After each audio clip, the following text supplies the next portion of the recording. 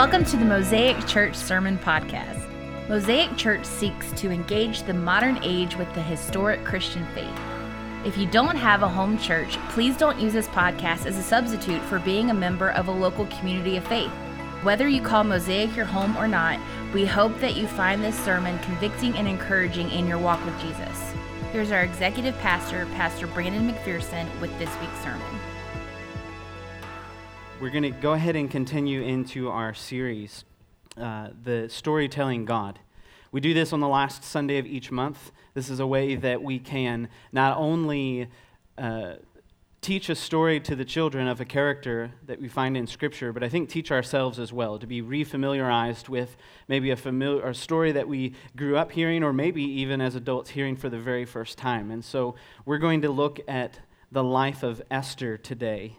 And so if you have your Bibles, that's where we'll be. However, I'm going to read in just a moment, have you stand, and the main text will be in Matthew chapter 10, just because I tried my best to figure out which verse to have you stand to begin in Esther, and we're just going all the way through it. So normally, Greg and I do our best to get through a couple of verses when we preach.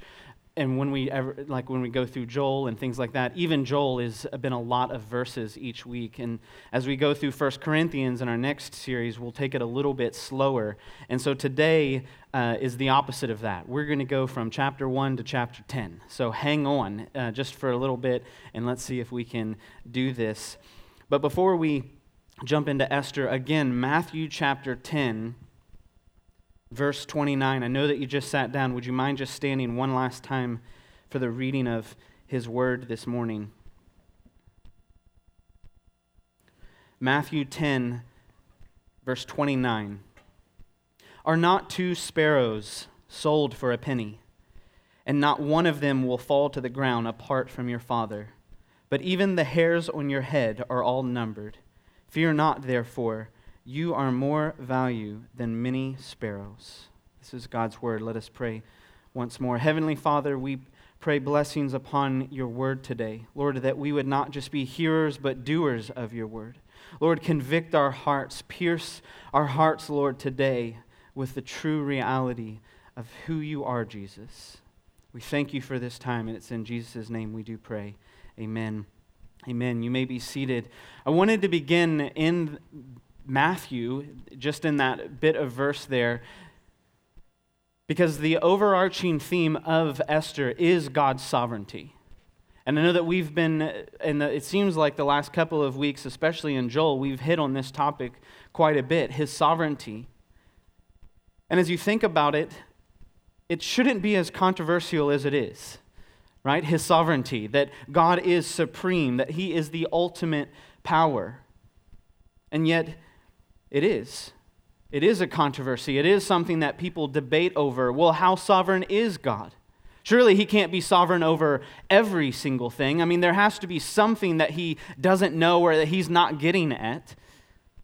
And when you read a book, well, like the Bible or Esther in general, you will see that God is fully sovereign, in complete control, the supreme decision maker.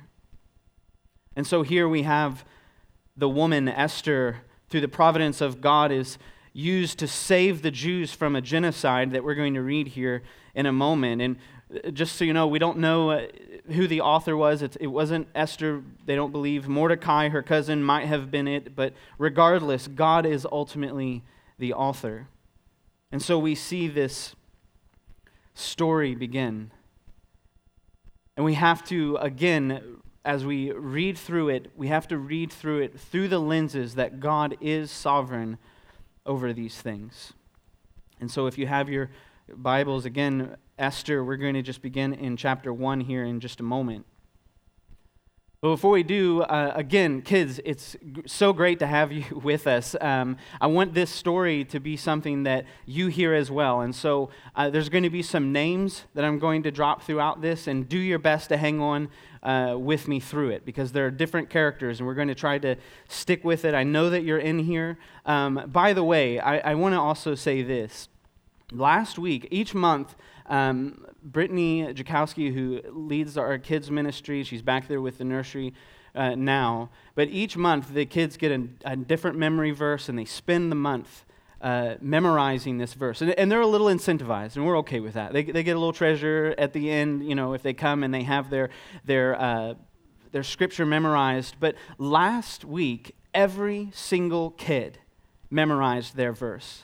Would you just give them a hand today that every single one of them, K to 5th, had their verses memorized? Kids, just so you know, you having known just one scripture puts you in a whole different field than most people that show up to church every single Sunday. That you are learning the Word of God, and that faith comes from hearing, and hearing from the Word of God. Praise God that you are hearing and obtaining His Word. It is such a joy, and makes me a little emotional to think about these kids hearing God's Word and being able to recite it. What a powerful tool in their hands. Amen?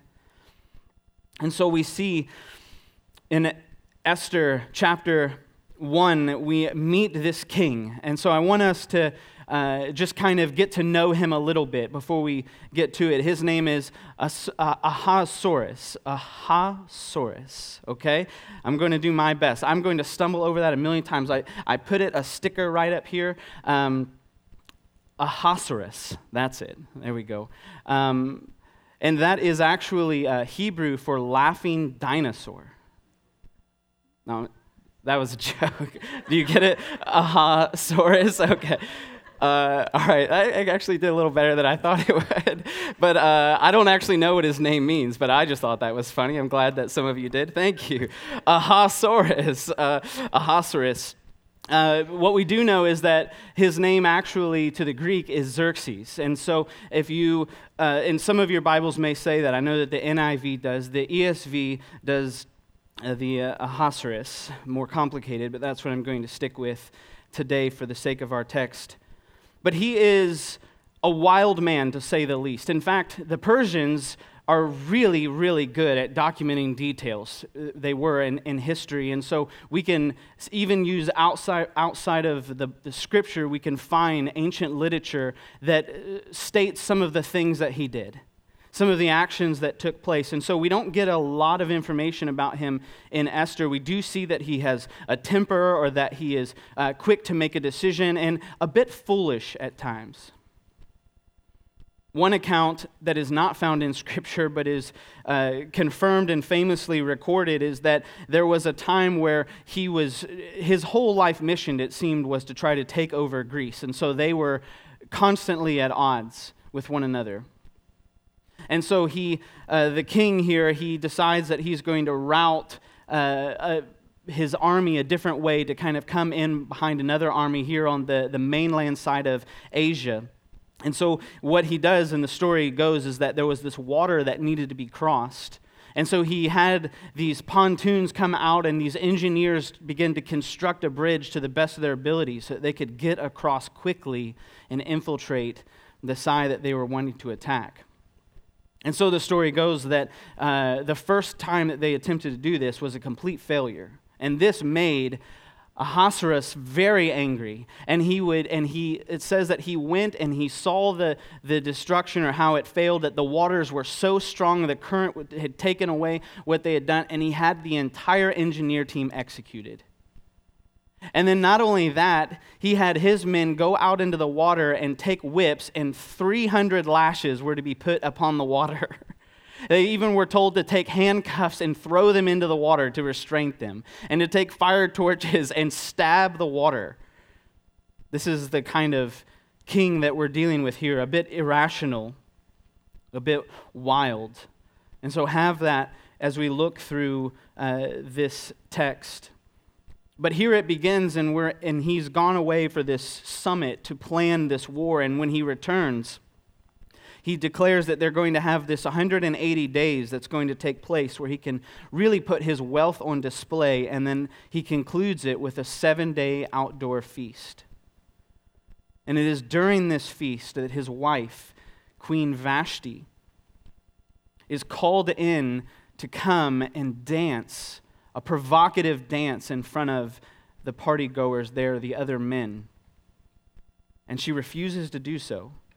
In fact, some historians say that they believe that she was pregnant at this time as well, but that regardless, that she wasn't going to subject herself to this sort of public humiliation. Well, the king doesn't like this. In fact, in Esther chapter 1, verse 17, it says, "For the queen's behavior will be made known to all women, causing them to look at their husbands with contempt, saying, since they will say, King Ahasuerus commanded Queen Vashti to be brought before him, and she did not come." What he is saying is his nervousness to her disobedience, and so we don't know whether he exiled her or executed her, but she isn't seen in the narrative any longer.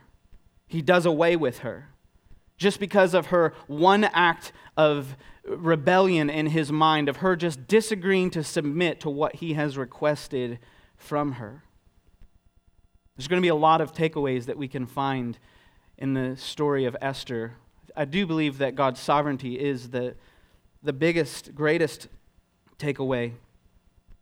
But one thing that we can look at is that our King never asks us to sin. You hear that, kids? Like, he never asks you he never puts you in a situation that would be contrary to his word.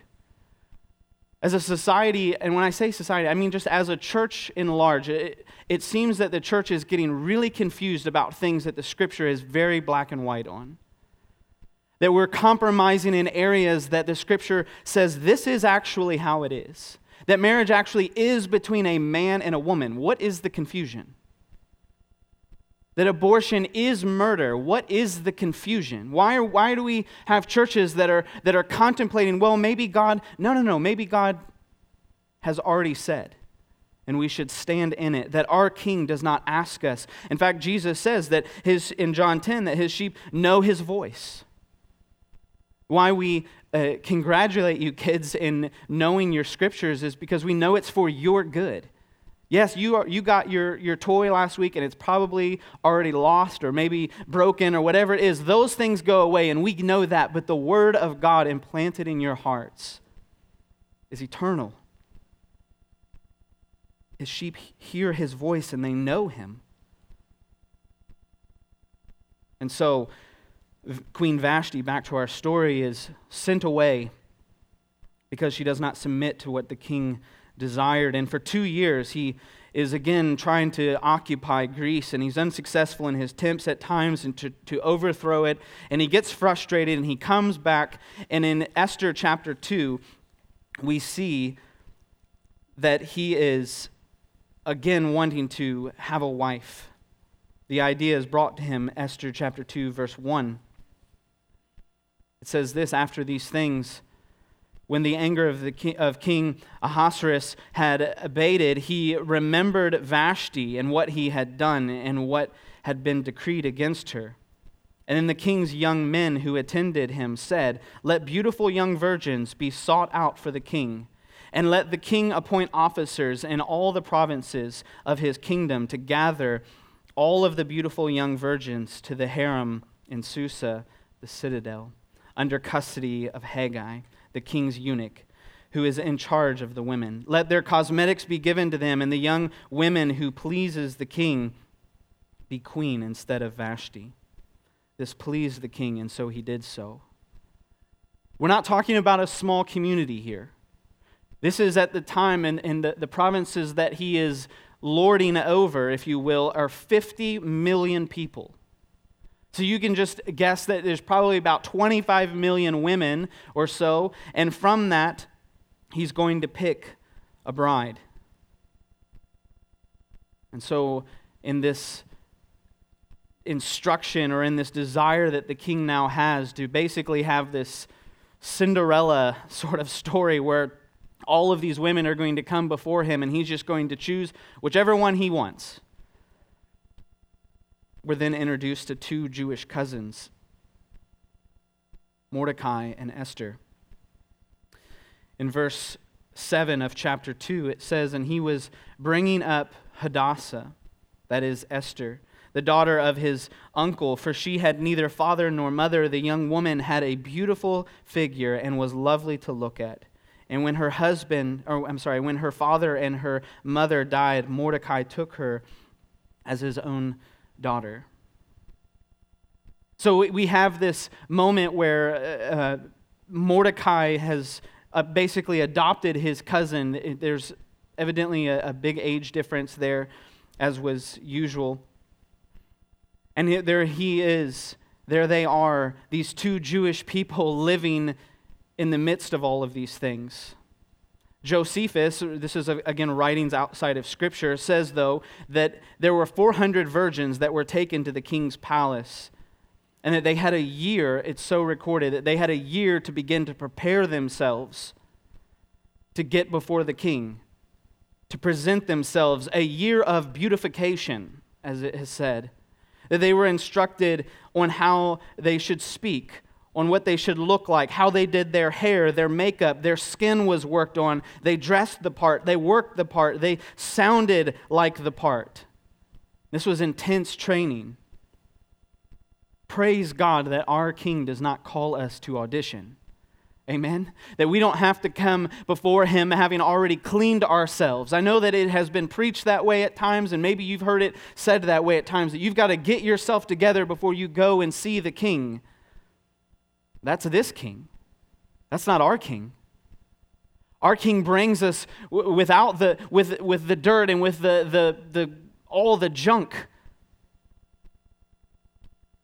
And yet here is Esther, who's been selected to be a part of these group of women, who's in this pool waiting for the king to make his choice.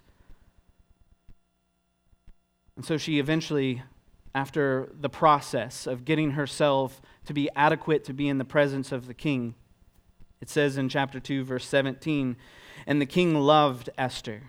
He saw her and he loved her more than any of the other women, and she won grace and favor in his sight more than all of the other virgins, so that he sat the royal crown on her head and made her queen instead of Vashti. Then the king gave a great feast for all of his officials and servants, and it was Esther's feast.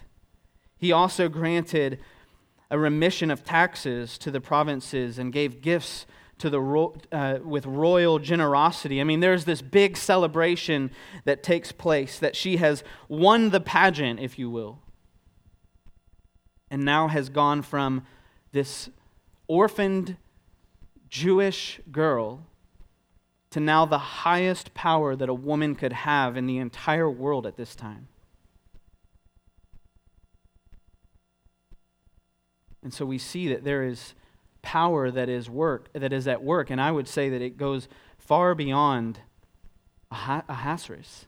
It goes far beyond his power. This is a power that is being orchestrated even through the affections of this king, that God is orchestrating these things, his sovereignty at play. And so Esther is chosen as queen, all driven, it appears, by her physical beauty and her charm.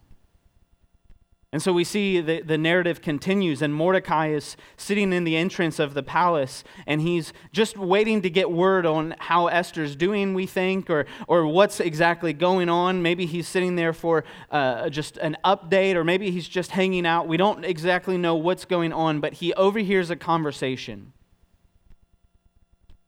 Look at verse 21 of chapter 2. "In those days, as Mordecai was sitting at the king's gate, Bigthan and Teresh, two of the king's eunuchs who guarded the threshold, became angry and sought to lay hands on King Ahasuerus."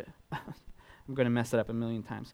"And this came to the knowledge of Mordecai, and he told it to Queen Esther, and Esther told the king in the name of Mordecai. When the affair was investigated and found to be so, the men were both charged hanged on the gallows, and it was recorded in the book of the Chronicles in the presence of the king." Again, they're recording these things. This is important. I told you that the Persians were good at keeping details. This is no different. And so Mordecai hears the plot to assassinate the king. These two had certainly access to him. They were the king's men. They were angry. We don't know if they were angry over what he had done to Vashti, or maybe it was war, or maybe it was just his personality. We don't know. But regardless, Mordecai hears the plot and reports it immediately. The queen gives the information to the king, and the king confirms, and as it says, they're hung on the gallows. And again, the important thing that you have to hang on to, because it's going to come up again in chapter 5, is that Mordecai's actions are written down in the king's records. Loyalty needed to be recorded just as much as disloyalty needed to be punished. And so we have now the introduction of the king and the queen, and Mordecai having diverted some assassination attempt that was going to come against the king. And now we meet another character. Chapter 3, we're introduced to Haman. This is a man who had been exalted for whatever reason by the king. He was a Persian man. He was an Agagite. This is important because Haman the Agagite is mentioned, and it is a small detail, but it is of great importance.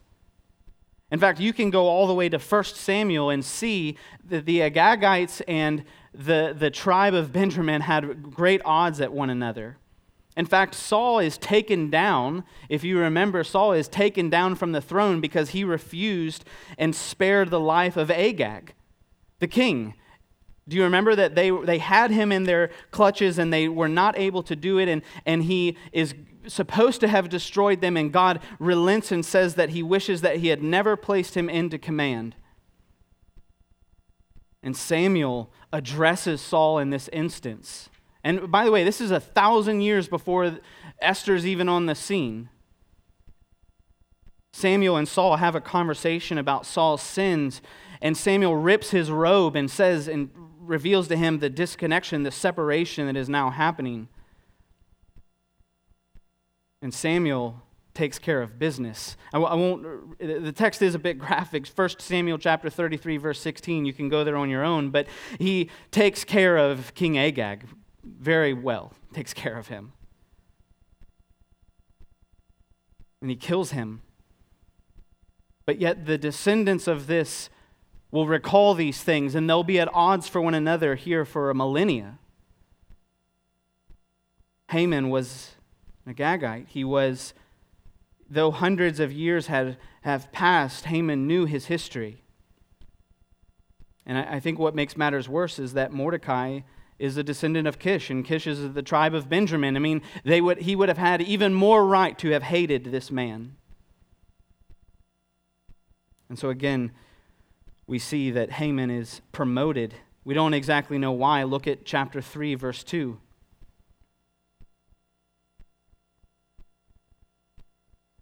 He says, "And all the king's servants who were at the king's gate bowed down and paid homage to Haman. For the king had so commanded concerning him, but Mordecai did not bow down or pay homage. Then the king's servants who were at the king's gate said to Mordecai, 'Why do you transgress the king's command?' And when they spoke to him day after day and he would not listen to him, they told Haman in order to see whether Mordecai's words would stand, for he had told them that he was a Jew. And when Haman saw that Mordecai did not bow down or pay homage to him, Haman was filled with fury. And he disdained to lay hands on Mordecai alone. So they had made known to him the people of Mordecai. It says that Haman sought to destroy all of the Jews, the people of Mordecai, throughout the whole kingdom of Ahasuerus. This is him getting angry, drawing in that Mordecai is refusing to bow down.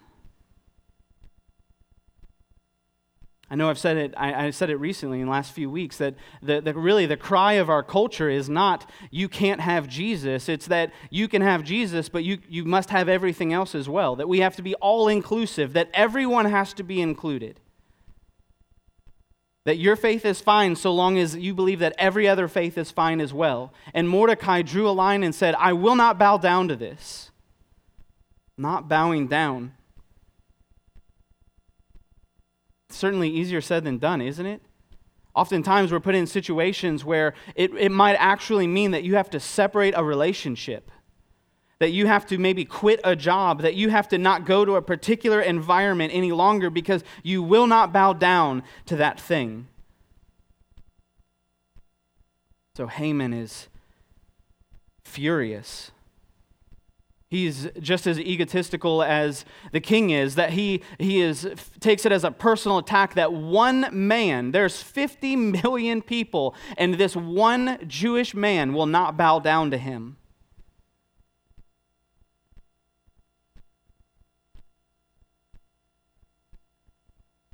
The enemy wants all of you, not just some. Haman wanted everyone to bow. And so Haman becomes furious, and he knows he's not going to just go after Mordecai. He wants to go after the entire Jewish people. He feels that they're a threat to the throne, and he convinces the king of this. He says, "Let us kill them." And so the king hands him his signet ring to Haman, and Haman begins making decrees that throughout the empire the word would be spread and that a date was established that all of the Jews were going to be murdered. There was going to be a massacre, that he had planned the date in which it was going to take place. Chapter 3, verse 13, letters were sent out by couriers to all the king's provinces with instructions to destroy, to kill, to annihilate all of the Jews, young and old, women and children, in one day. This was the plan. This was the decree. And you can see the people begin to mourn. In chapter 4, verse 3, it talks about them mourning and grieving over this declaration that death is imminent, that it is coming to them.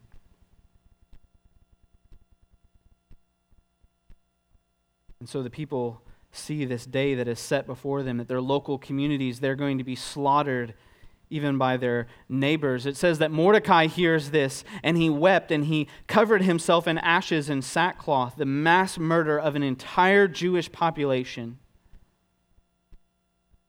Was this just payback? No, this was Satan at work. We also have to, when we see something evil, we have to say, that is evil. We believe in a sovereign God, right? We've got to get just coincidence out of our vocabulary. We've got to come to a place where when we do see right, we say that is good. And when we see wrong, we say that is sin. Mordecai is grieved at the work that the enemy. And it didn't take long for the news to reach Esther. Mordecai gives Esther papers and shows the plan that has taken place, that her now husband has signed off on. And so he says to Esther, you've got to do something. You're the only one that has the connection. You're the only one that has the inside route in order to have his ear, to have his attention. Go and talk to your husband. And that might seem simple enough, but you have to understand the culture. You have to understand how the kingdom in this situation actually works. That it isn't possible for anyone to just walk into the king's presence without an invitation. They would be killed right on the spot, even the queen. I mean, Esther says this in chapter 4, verse 11. She says, and all the king's servants and the people of the king's provinces know that if any man or woman goes to the king inside of the inner court without being called, there is but one law, to be put to death, except the one to whom the king holds out the golden scepter so that he may live. But as for me, I have not been called into the king these 30 days. She's saying, it's been a month I haven't even seen him.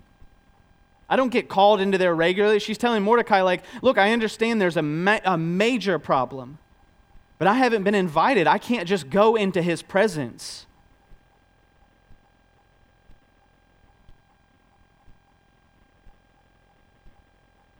Mordecai convinces her, listen, we are definitely dead if you don't. You as well, that you are a Jew and he's going to uphold his word. So you have to take the chance. You're dead if you don't. You're dead if you do, in a way. And so he continues. Look at in verse 13, then Mordecai replied to Esther, do you think of yourself that in the king's palace that you will escape any more than the rest of the Jews? For if you keep silent at this time, relief and deliverance will rise for the Jews from another place, but you and your father's house will perish. Then he affirms God's sovereignty. He says, and who knows whether you have not come to the kingdom for just such a time as this.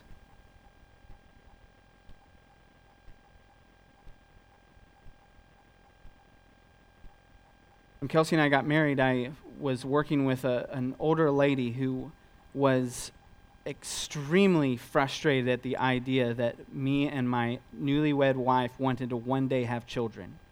She was a Christian, and we would talk about the Lord all the time, but that was a topic she never wanted to hear me talk about, because she would say, why would you bring children into this world, into the state of this world?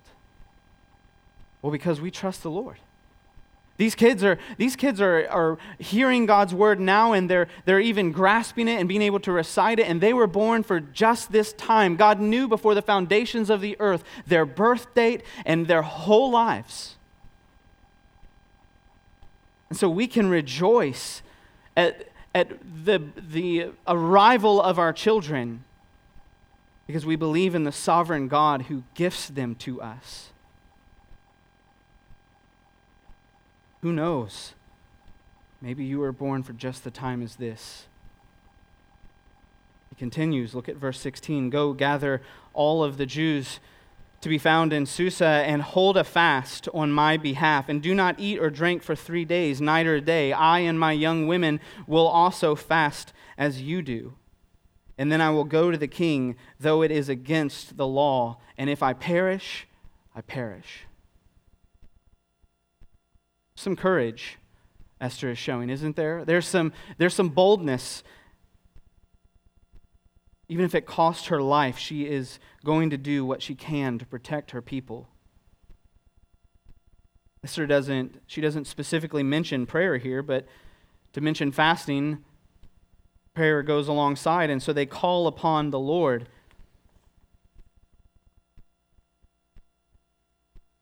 And so she's preparing herself to go before the king.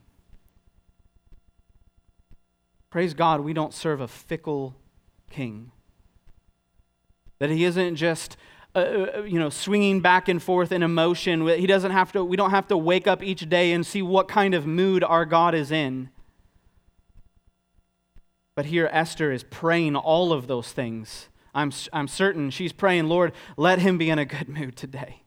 Lord, I hope his team won yesterday. Lord, just make sure that everything's going well, that he's had a good breakfast, that I'm sure she's praying all of these little things that would impact the mood of this king. And so here we have the moment of truth. It says that in chapter 5, verse 1, it says that she goes into the king's palace. She goes into the king's quarters, and then she approaches the king's throne. Some commentaries say that this is to emphasize that she is literally entering into another world.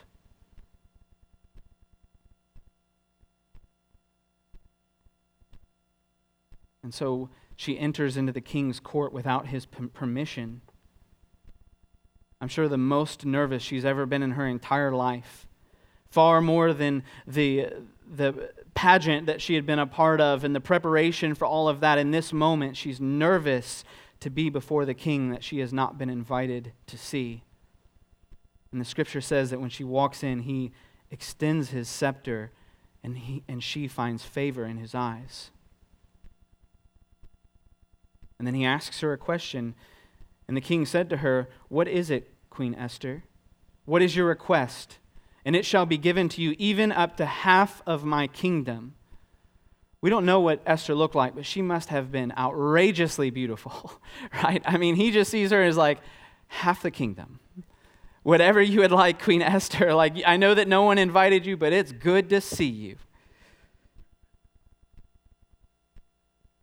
And so she doesn't want half the kingdom. She doesn't want any of the kingdom. She wants her people to live. And so she asks a strategic question and says, "Can we have a banquet? Can we have a banquet with you, me, and Haman? Let's get together." And the king replies, chapter 5, verse 5, and the king said, "Bring Haman quickly, so that we may do as Esther has asked. And so the king and Haman came to the feast that Esther had prepared. And as they were drinking wine after the feast, the king said to Esther, "What is your wish? And it shall be granted to you. And what is your request? Even up to half of my kingdom, and it shall be fulfilled."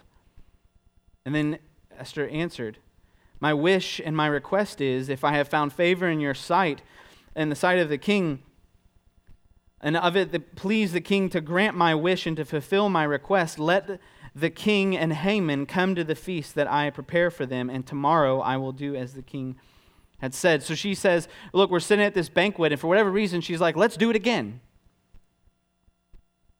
Now think of Haman. You have this man who is egotistical. He's stubborn. He wants everyone to submit to him. And here he has been invited not just to one banquet with the king and the queen, just the three of them. He's now been invited to another one. Can you imagine how puffed up he was feeling? How excited he was feeling to be able to have this moment, and then the queen in his presence requests him again. So Haman, after the banquet, the first one, he is excited. He heads on his way home, but he sees Mordecai again. And this induces rage in his heart.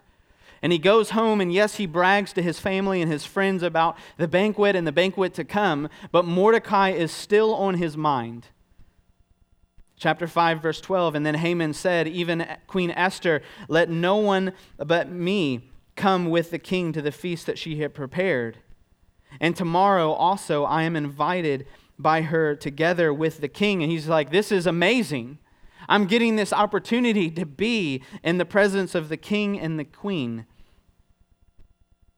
And in verse 13 it says, "And yet all of this was worth nothing to me so long as I see Mordecai the Jew sitting at the king's gate." And then his wife Zeresh and all of his friends said to him, "Let a gallows 50 cubits high be made, and in the morning tell the king to have Mordecai hanging upon it. Then go joyfully with the king to the feast." And the idea pleased Haman, and he had the gallows made. Gallows are this thing that's constructed that they would hang someone on, that they would ultimately die from. And this one in particular is 75 feet tall. They didn't just want normal gallows. They wanted this to be public humiliation. Of course, Haman has no idea the relationship between between Mordecai and between Esther, that they are relatives, that he is essentially her father, having raised her. And so they give him this idea, not a good idea, but they give him this idea to go to the king the next morning and say, "I need Mordecai, so I'm going to hang him on these gallows."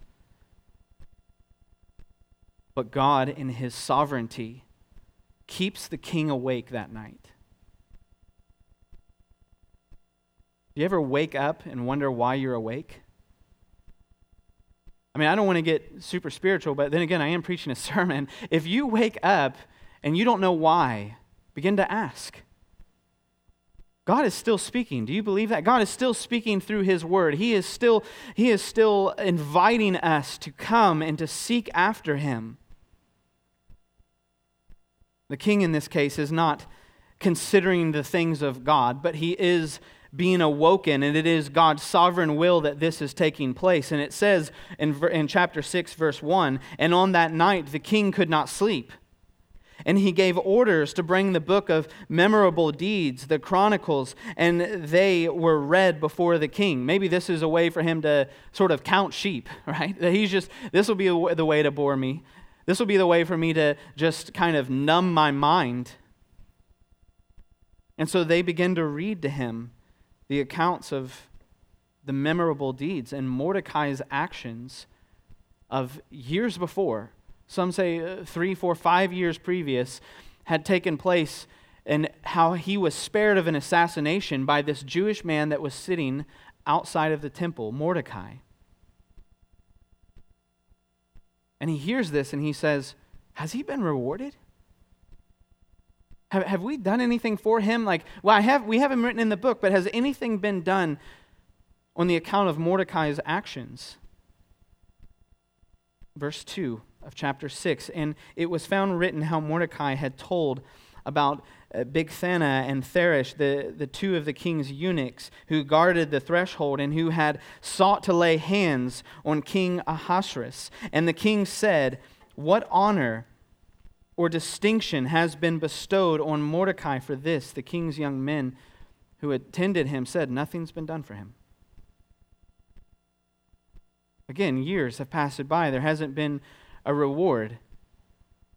And so I assume the king was able to go to sleep, but this thought was on his mind. And so Haman, and the next morning, returns to the king's palace. Okay? Now remember, these guys have two different things on their mind, but the same person. So Haman enters into the king's palace, and he walks up because he's, of course, got a feast that's coming up. He's got a banquet that's going to take place, but he's going to do what his wife and friends have said. He's going to bring this to his attention early so he can just get Mordecai done with so he can enjoy this meal. And so he goes as though to present to the king the gallows that have been prepared and the man that he would like hung from him. And before he can say anything, he walks into the presence of the king. In chapter 6, verse 6, it says, "And so Haman came in, and the king said to him, 'What should be done to the man whom the king delights to honor?' And Haman said to himself," he's just thinking this, "Whom would the king delight to honor more than me?" This is a good story. This is what you want. You want a story that has, your villain, you have your bizarre or chaotic situation, and then you have your unlikely hero. And here Haman has heard this word, and he has heard the king saying, "If you were to honor someone with the highest honor, how would you honor him?" And Haman is thinking, this is going to be good. This is going to be real good. I'm going to tell them exactly what I would want. And so Haman says to the king in verse 7, "For the man whom the king delights to honor, that man, let royal robes be brought, which the king has worn, and the horse that the king has ridden, and on the horse head a royal crown is set, and let the robes and the horse be handed over to the one of the king's most noble officials. And let them dress the man whom the king delights to honor, and let them lead him on the horse through the square in the city, proclaiming before him, 'Thus shall it be done to the man whom the king delights to honor.'" He's saying, listen, if you would just take that man that you want to honor, stick him in your clothes and on your horse, and have your next highest official just lead him through saying, "Look at this guy. The honor that he is receiving."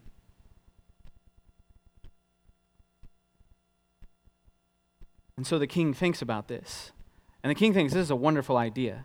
And you can just imagine Haman just sitting there just like, all right, making sure, like he's sizing up. Maybe that might need to get hemmed a little bit. Maybe, I don't know. I just imagine he's a short king, right? He's trying to imagine what it's going to look like. And the horse, he's got many horses. Which horse is he going to let me ride?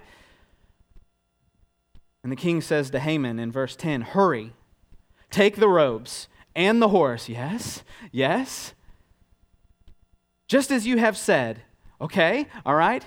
"And then go get Mordecai the Jew who sits at the king's gate, and let nothing that you have said, or leave out nothing that you have mentioned." What?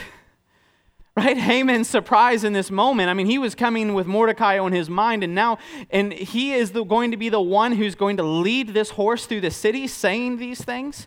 "Thus shall it be done to the man whom the king delights to honor." What a twist.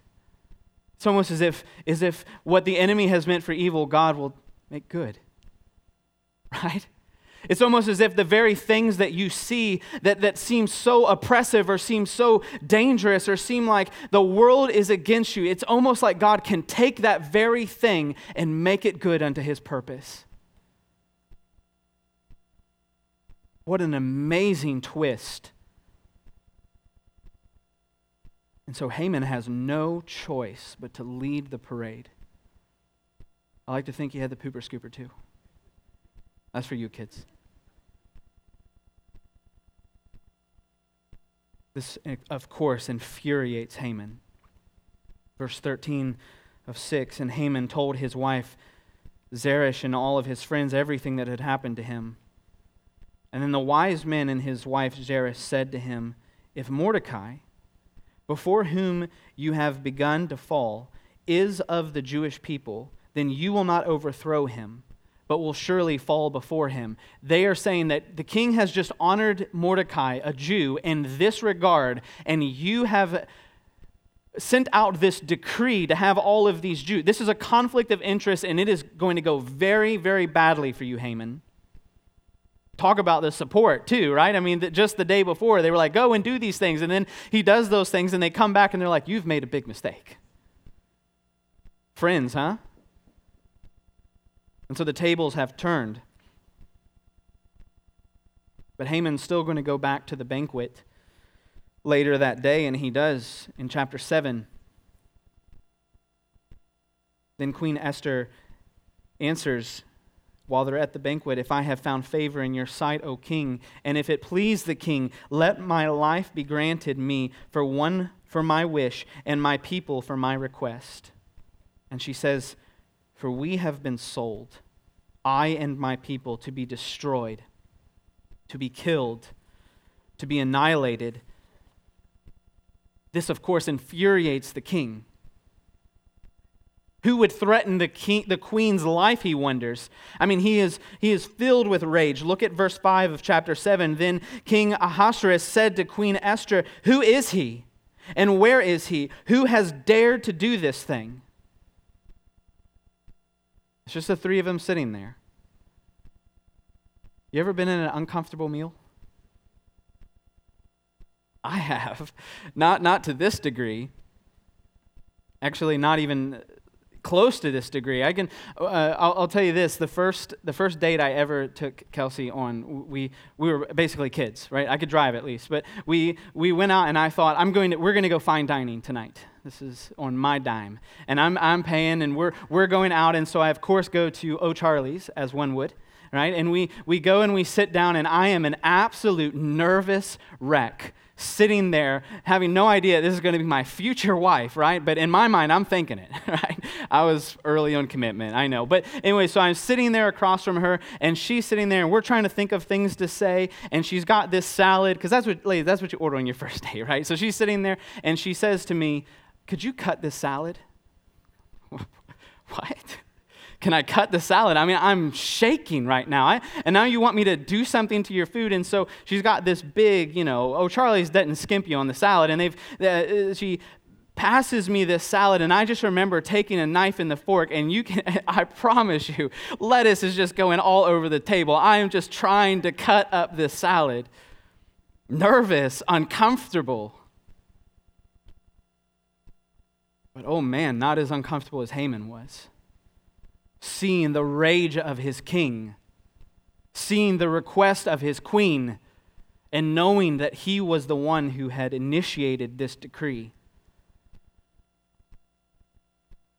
Where is he? Who is he? Who would dare do this thing? And Esther says, well, he's sitting right here. Haman was terrified. Haman misrepresented the Jewish people, and the king had signed off on the destruction of even his own queen. And the king, in his drunken rage, he needs a moment to cool off. He goes out into the garden, and he's walking around, and it says that when he comes back in, Haman is there, and he's petitioning to Esther, and he's over her, and he's saying, please, spare me. Well, the king thinks that Haman's assaulting Esther, and he says, will you even assault the queen in my presence, in my own house? And he does away with him, and it says that immediately they put a sack over Haman's head, and the king takes him away. And he says, remember the gallows that were prepared for Mordecai, put Haman on them. And they did. Just one day, Haman goes from having been elevated to second in command to now being hung from the very gallows that he had built. Do not let the world convince you that our God is weak. I know people say, God's not dead. No, he's not. He is certainly alive, and he is stronger than any force that has ever come on the face of this earth. And one day he turned it. And then Mordecai is elevated. In chapter 9, you see that he is put into this special place, second in command, that he is brought into the king's house, that his fame is spread throughout of the hero now, Mordecai, and how he grew more and more powerful, it says.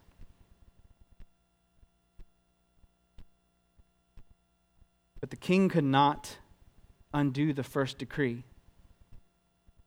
This is the dilemma that he has. Is he's speaking of these things. He's like, I've already put my signet on it. This is the first decree, that death is coming to you. This is the law. He says, I can't undo the old one, but I can bring a new one.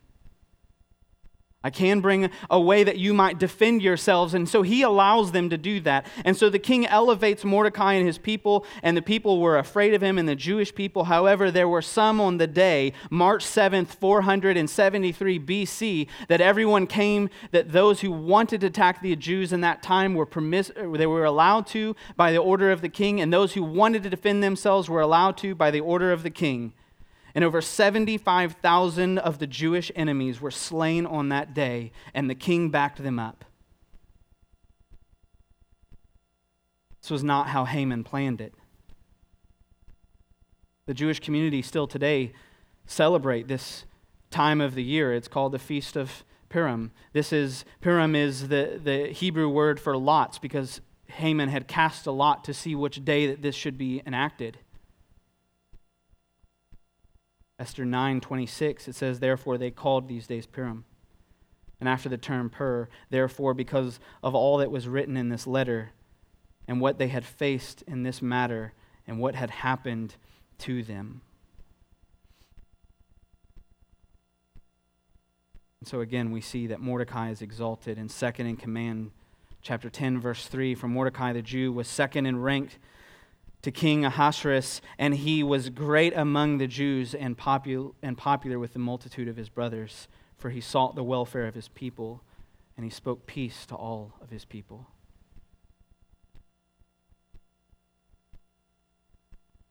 Where is God in this book? If you notice, not one time is God mentioned. I've just read to you a lot of Scripture. In fact, Esther is only one of two books in the entire Bible where God's name is not mentioned at all.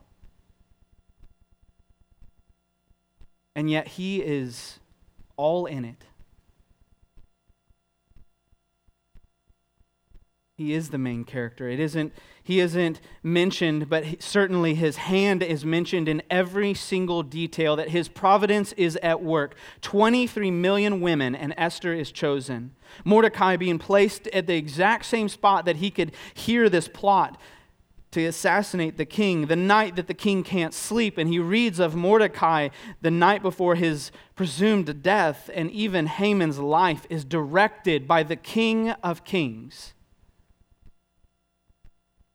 There are no miracles in the book of Esther, and yet the entire book is a miracle. The message for you this morning is that as we go through life and we try to take care of every single detail, know that the great architect is over it all, that he is still in control. Esther is a wonderful story, but it isn't the ultimate story. The Jewish people would be spared in this moment, but they wouldn't be relieved from their sin. The king never really shows any sort of repentance, and ultimately he's assassinated by one of his own advisors.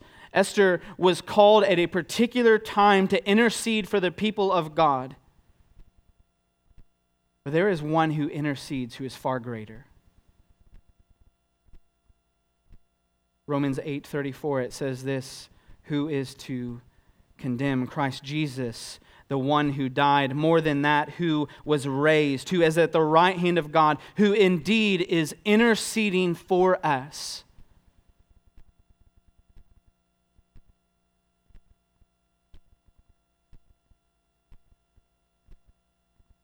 Are not 2 sparrows sold for a penny? And not one of them will fall to the ground apart from your Father, but even the hairs on your head are numbered. Fear not, therefore, you are more valuable than the sparrows. Have you forgotten that God is in control? Has your situation made you think that, God, where are you? Like, God, do you not see my marriage right now? Or do you not see my children in this situation? Or do you not see the things that I'm dealing with at work? Or do you not, where are you in this nation, God?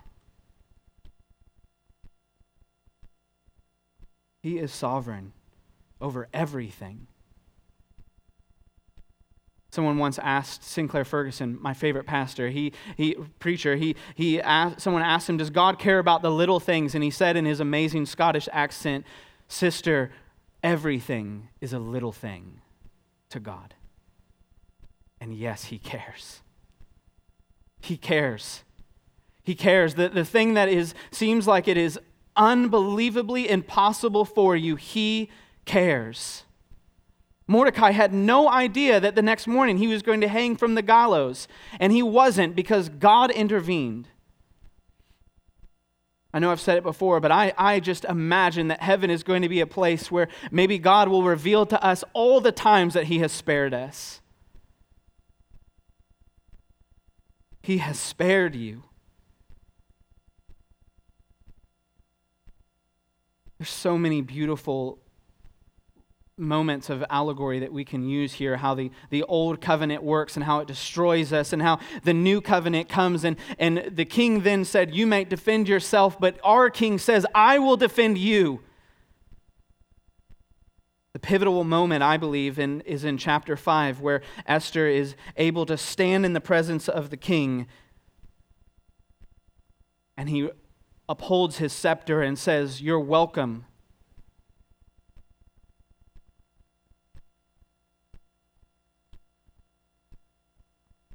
But let me tell you, this king one day died and was no longer king and had to stand before the king.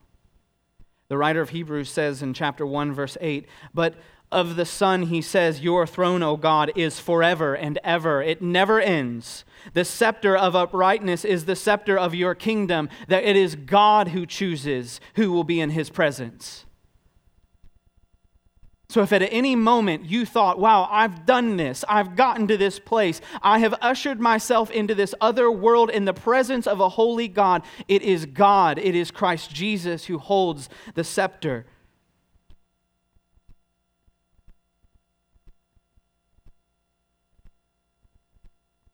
God will judge the heart, and the King of Kings will have the final word. Do not bow to a lesser king.